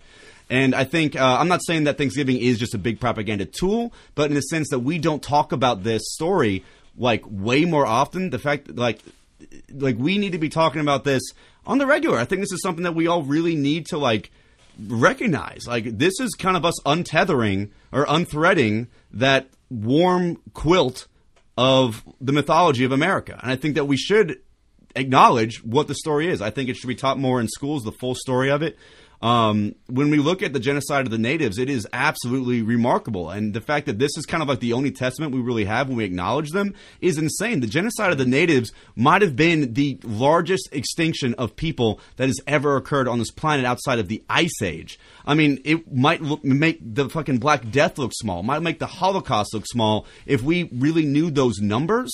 Which estimates say that it was the worst thing to ever happen to any group of people in history. And it's just remarkable to me that the only way that we really take time to, like, think about the natives at all is just on Thanksgiving, and we act like it's all good. on that same note, I do love Thanksgiving. I've had a lot of really great Thanksgiving memories. I do get into the whole idea of like saying what you're thankful for, and I think that that's actually great. Overall, the general sentiment of Thanksgiving is really fucking positive, like what it's really turned into. But for me, as much as I kind of want to say the good times are all good, as much as I really want to love Thanksgiving, I'm going to have to say as a sort of protest vote, just for the fact that we need to acknowledge this, because it'll change the way that we perceive so much other stuff in this country. This idea that we can make America great again, for example. All these fucking silly myths that we have. If we can undo one myth, then hopefully we can start undoing others. So for that, the prevalence of that myth, that being what Thanksgiving is to me right now, I'm going to have to say that the good times are fucking killing us, and they have killed millions of people. Oof. All right, K-Town. You line up the old tobacco leaf. All right, so it's 1-1. It can go any way. It's any man's game. This is a democracy. Mayflower Compact, baby. Thanksgiving, to me, especially now learning all this shit that I never knew before. I mean, it's always been just this handshake between the Native Americans and the settlers, and it was just this cool thing, and it's just like everything you learn about American history, like Payne was saying, you're always wrapped in this warm blanket of everything. It's all this cookie cutter clean. We were rugged. We were survivalists. We wanted freedom, and we got it, and now we're free. And I love America. I truly do think this is the greatest country in the world. I love everything about this country. I love the opportunities we have here, the liberties we have. And it wasn't always like that. We were founded on a lot of death, racism, slavery, and we owe a lot to Native Americans. We owe a lot to blacks. We owe a lot to a lot of people that aren't given their fair share of thanks or even reparations. Native Americans got completely decimated. We committed genocide on their people, and all they have to show for it is a couple square feet of land and some casinos and no taxes. And it's bullshit. It's really sad to think about like how much they influenced every aspect of our life. If it wasn't for them, those people would not have lived. Our diets are consisted of food that they introduced to us. Corn, tomatoes, stuff like that. Like squash. Like, I mean, this is shit that has kept us alive through a fucking millennium. And they have nothing for it. Like, we shat on them. We killed them. We raped. We pillaged. It was fucking atrocious. I definitely, when I sit down with my family this year, that's something I'm going to think about. I mean, usually the holiday is... I've always known there was some bullshit behind it, but I've never looked into it. And, you know, that's kind of that American privilege we have. Everything's bullshit behind it, but we kind of just gloss over it because if we sat and thought about every fucking horrible thing we did, like, that's all it would be, is horrible. And I think that's the cool thing about America is that we were this shit fucking horrible nation, and we've slowly gotten better and better over time. But we still need to acknowledge the fact that we did those things. We still need to look at what's going on in our country now and the shit we're repeating. I mean, history is there for a reason. It's so important to study your own history and find out where the fuck you went wrong and how not to ever do that again. And I think it's really... I'm really glad. I really going into this, I thought this was going to be a really boring fucking podcast. Wasn't looking forward to doing this, but I've really enjoyed like learning about it just for the fact that like this is something that people died for and something sacrificed, and it's another thing that we have to look back on and make sure it never happens again. Indigenous people have been never got a fair shtick. Black people have never gotten a fair shtick, and I don't know if you guys ever listened to Inside Out, but there's a really good live video. Oh, I love Inside Out.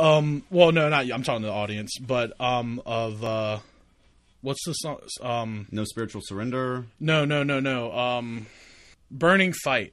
Oh, where he yeah. does the Burning speech Fight, before yeah. Burning we used to cover, Fight. We used to cover Burning that Fight. fucking speech Zach does before Burning Fight of that live video about indigenous people is probably one of the most like profound speeches on indigenous people that I've ever heard. You should for real put that in. Yeah, I mean, dead honestly, ass, yeah. like that is some straight up like that's some fucking biblical level send shit it to he's speaking. It's on YouTube. I got it pulled up right now. That being said, I think Thanksgiving has turned into something completely different now. It's a time where we can reflect and spend times with our families in a world where we're killing each other, where our people are getting murdered in the streets by our own agents of our government, in a world where you don't know tomorrow if you're going to catch some horrible disease because somebody's a fucking piece of shit and won't wear a mask or goes to a bar full of 80 people and kisses everyone and does all this fucked up shit. There are a lot of things to be thankful for, and I think that as itself as it is now is a positive thing. It's something that we need. We need things to be thankful for. If we're not thankful for shit, we're not thinking about the good shit. We're just dwelling on negative shit. So in that aspect, I don't think the good times are killing us. Thanksgiving as a whole is current day Thanksgiving is a thing. I do think, however, we need to, like Payne was saying, kind of take off those rose-colored glasses and really look at what's happened and where this came from and the sacrifices and the deaths we wrongfully put on people just for religion or fucking money. It all comes back down to money, man. Money is truly the root of all evil. At least acknowledge it. I mean, yeah, it's important. Like, this is definitely like, I'm going to probably piss off my family by bringing the mood down, but this is something I'll be talking about. And it's something that I hope one day I can talk about to my kid and maybe he can pass down to his kid. It's just, We can change the zeitgeist. Yeah, just don't teach him a whole fucking lie. It's really depressing that American history is just like this freedom fucking hot dog shoved down your throat, and once you kind of peel back and read the back of the package and you look what's in that fucking hot dog, it's kind of sickening and really depressing. That's a great analogy. But holy shit. I don't know, man. Like, this shit really depressed me. This shit really made me sad. I am thankful that we aren't there anymore. We're still doing really fucked up shit. We're still going to other countries and bombing people for no fucking reason. We're still killing black people in the street for no fucking reason. We're still coughing and killing people for no fucking reason through disease and pestilence. But I think we're better. We're further from where we were at there, and we just need to remember this shit, remember how far we come and how far we still have to go as a society. So what's your ultimate take? Ultimate take, it's not killing us. It's something we need to look back on and use as a lesson and move forward. That's what I'm saying. I think that, like, we need to just acknowledge this shit. And I think one thing that I found looking into a lot of this stuff, because I wanted to get like an indigenous person, a native's perspective on Thanksgiving, what they think about this shit. They do it's not hurtful. fuck with it Fucking at all. Hurtful, it is dude. like considered like a day of mourning. It's a national day of mourning, dude. And I think I can take a little bit of that too. I think I can mourn too. I think honestly it should be a day of remembrance. Of remembrance. Yeah. It should be a day of remembrance for suffering for indigenous people. Well, Friday, the day after Thanksgiving, which is more commonly known as Black Friday, in some areas is known as National Indigenous Peoples Day. So there is kind of like a wave that is trying to say, like, okay, you can have fun on Thanksgiving, but hey, you really need to acknowledge this problem. Because this really is, this same issue has been echoed throughout time. Because what is it that really did all this? What really caused the genocide of the natives? It was guns, it was money, and it was religion. And that same exact thing is going on today in this country. So yeah, I agree. Like, Thanksgiving is awesome. I'm still going to celebrate it. But yeah, I'm in the future, like after doing this episode in particular, it's like I got some more things I want to talk about. You know, just kind of talk about. And it's Thanksgiving dinner, you know. So there's always, you can be that person at Thanksgiving who's like, yeah, but did you know about Chief Master Sowit and like Tisquantum? And you know that's what you're supposed to do on Thanksgiving. You're supposed to get all political, and then your uncle's going to get all pissed about the fucking ballots. Well, the crime rate goes up 20% in late November. Ooh. Yeah. Wow. People lose their shit and fucking around Thanksgiving. So maybe we should lose some of that capitalist aspect of it. Yeah, it's a whole melting pot of a bunch of different like explosive variables that make people kind of crack off. You know what my take is on Thanksgiving? You know what I'm going to call it from now on? I'm going to call it Takesgiving. Because that's what it really is. You take your friend's food, you take the natives' land, and you go to Walmart and you take all the PlayStation or the Xboxes and shit. K-Town, you couldn't look any less like unlike. I mean, it's just it's really just fucking depressing, dude. That like, no matter what we look at in our past, man, we were just fucking monsters, dude, and like we still aren't where we need to be. Well, and, we got to do better every day, man. We as a I know, society, but you know, you got do. people like fucking neo-Nazis in the street, like stabbing people and like fucking marching on Washington. Like it's just like you got a lot of beautiful shit happening they every got day guns, that no one's talking about. They got too. guns and they got faith. The only thing they're missing is capitalism. Well, it's just but they do find that in their own ways. It's just fucking crazy, man. Well, well, like we said, on Thanksgiving you should still take time to be thankful. And you know what I'm really thankful for?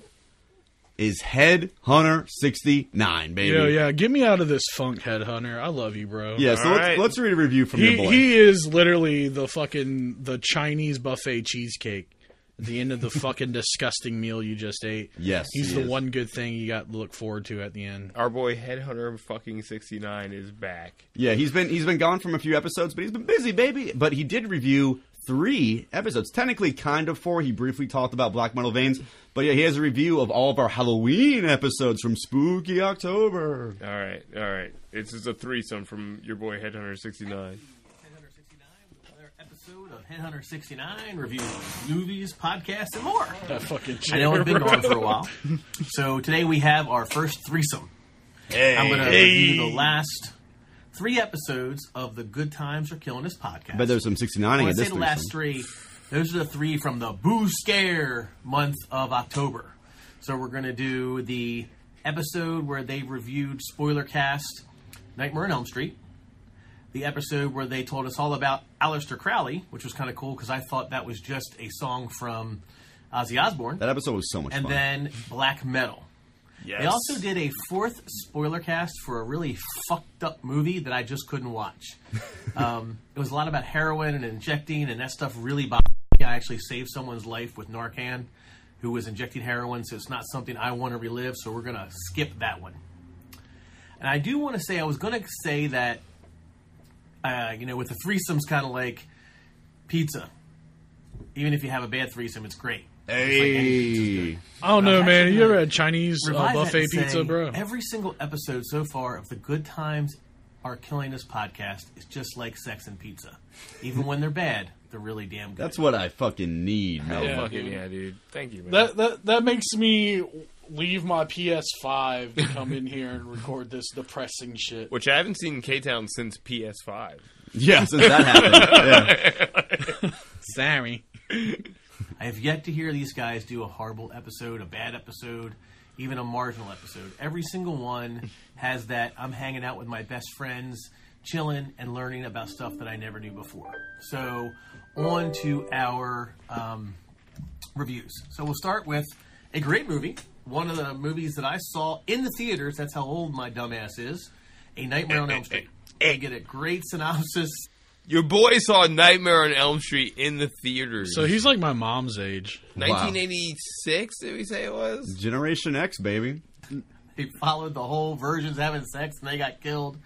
And I really do love how they brought up, like, everyone dies, everybody gets killed, everybody gets fucking murdered. And then at the end, the mom's like, hey, have a great day, kids. It just really brings back campy 80s movies. So, yeah, 5-star episode. Great That is job. definitely on, something to Nightmare. say, man. Campy 80s movies. Like, they just don't do camp anymore. No. No. There's no camp. Well, as a horror nerd myself, it's out there. You just gotta look. Not mainstream. Yeah, definitely. Elm Street, guys. Off to Aleister Crowley. That motherfucker was wild. And I love the fact that the one dude figured him out and was like, hey, the dog told me he was sorry, so we're going to hang out together and play fetch. Don't kill him.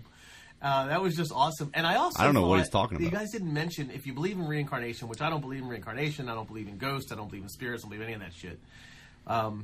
But if you do believe in reincarnation or you do believe in spirits, isn't it safe to assume that Aleister Crowley, when he died, got reincarnated as Gigi Allen? Like, Gigi Allen is Aleister Crowley reincarnated because there were fucking pedophile, crazy-ass motherfuckers who did.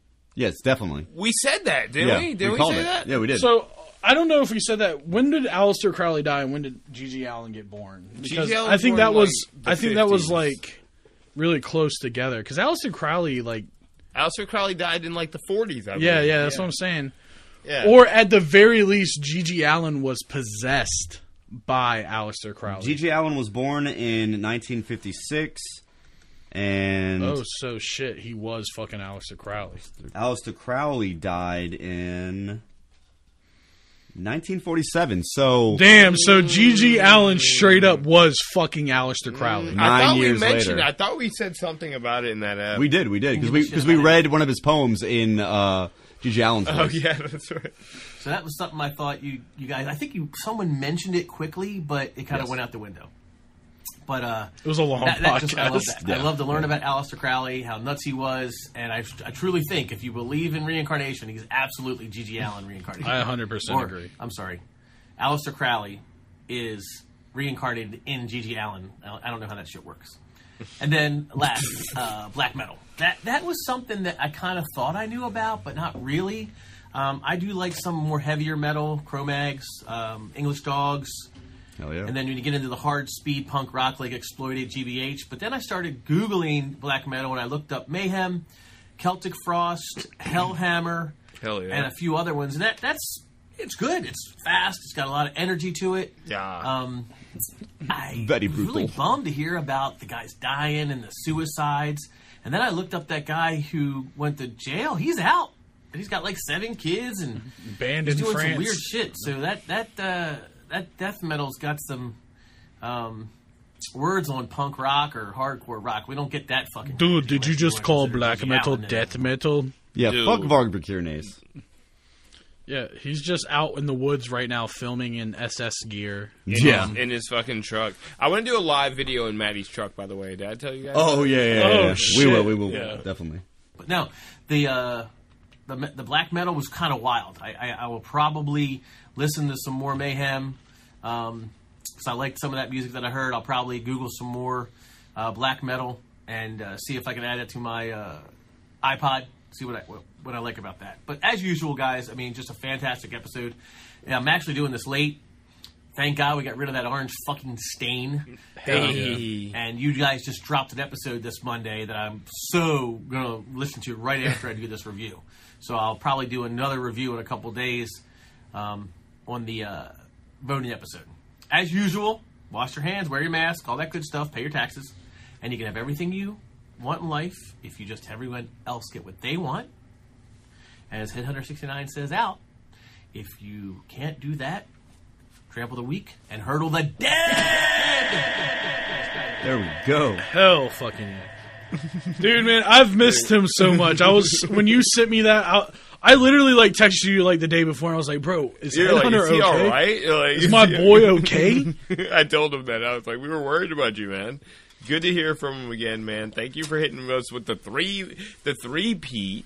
Yeah, and man, what an episode! What a fucking good time that was. And yeah, go back and listen to our Election Oof episode. That was kind of nice. We kind of had a little break from the intense research that we always do. But next episode, we're actually coming to y'all with something a little bit different. Yeah, we're taking it easy. We're doing a bit of a. It's not going to be quite a bonus episode, but it's going to be a bit of a deep cut. We're talking about A local folklore. Yeah, this is like a story that urban some people legend. might really care about. Hopefully, We were in a fake band called, well, it was a real band, but it was a fake tough guy band called Macrocrust, and we're going to talk about it for a little bit. So I have a Macrocrust tattoo. We've talked about it here and there on the podcast, so if you want to get into some of that lore, that's what we're going to be talking about. And I think we're going to have our boy James D on this episode. Who was a founding member of Macrocrust. He was the heart and brain of Macrocrust. Yeah, always, yeah. But we're running long, so we gotta shut this shit down, guys. Yeah, but that's going to be a really good time. You're going to be able to learn a little bit about our own lives. And, like, it's kind of a funny story because it's a fucking wild story. The story of Macrocrust is truly insane. We're going to talk about some of the craziest shows, what it was like to be in that band, all the crazy shit that we saw. It's going to be a great time, and you heard it here right from the horse's mouth. But it is your boys, David. K-Town. And Mark. Hey, you guys have a fucking sick Thanksgiving. Take some time to think about fucking the indigenous people that fucking suffered so that you can enjoy your Thanksgiving and be grateful for the shit that you got. Yeah. If you're listening to this episode right now, you got shit to be grateful for. And if you don't have anything to be grateful for, it's because you're dead.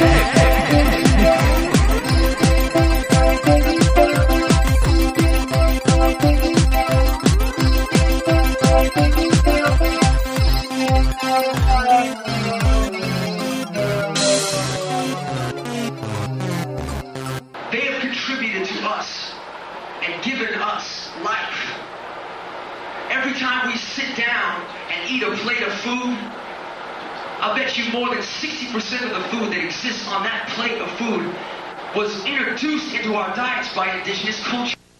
All of it.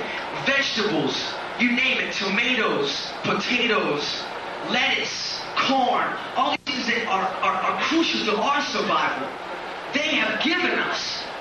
And the government of this country isn't concerned with those contributions. They've exploited them to the point where that's no longer of service. They want their gold now.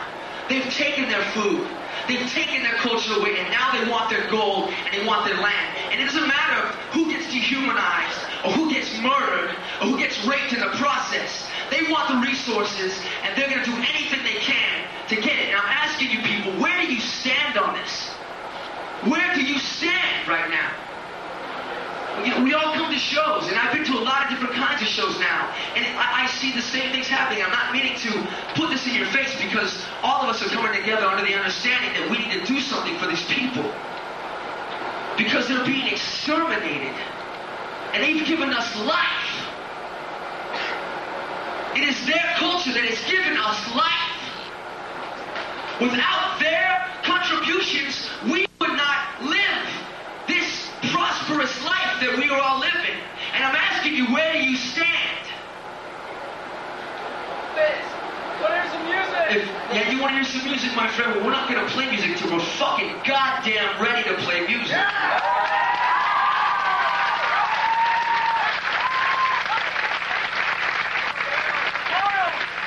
And if you get a band and you come up here and want to express yourself, this is a fucking hard thing for me to do.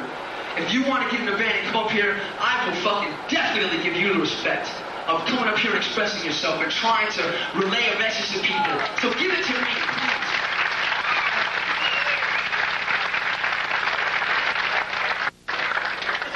I've been involved with the hardcore scene for so long.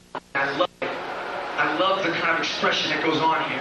It's a fucking beautiful thing.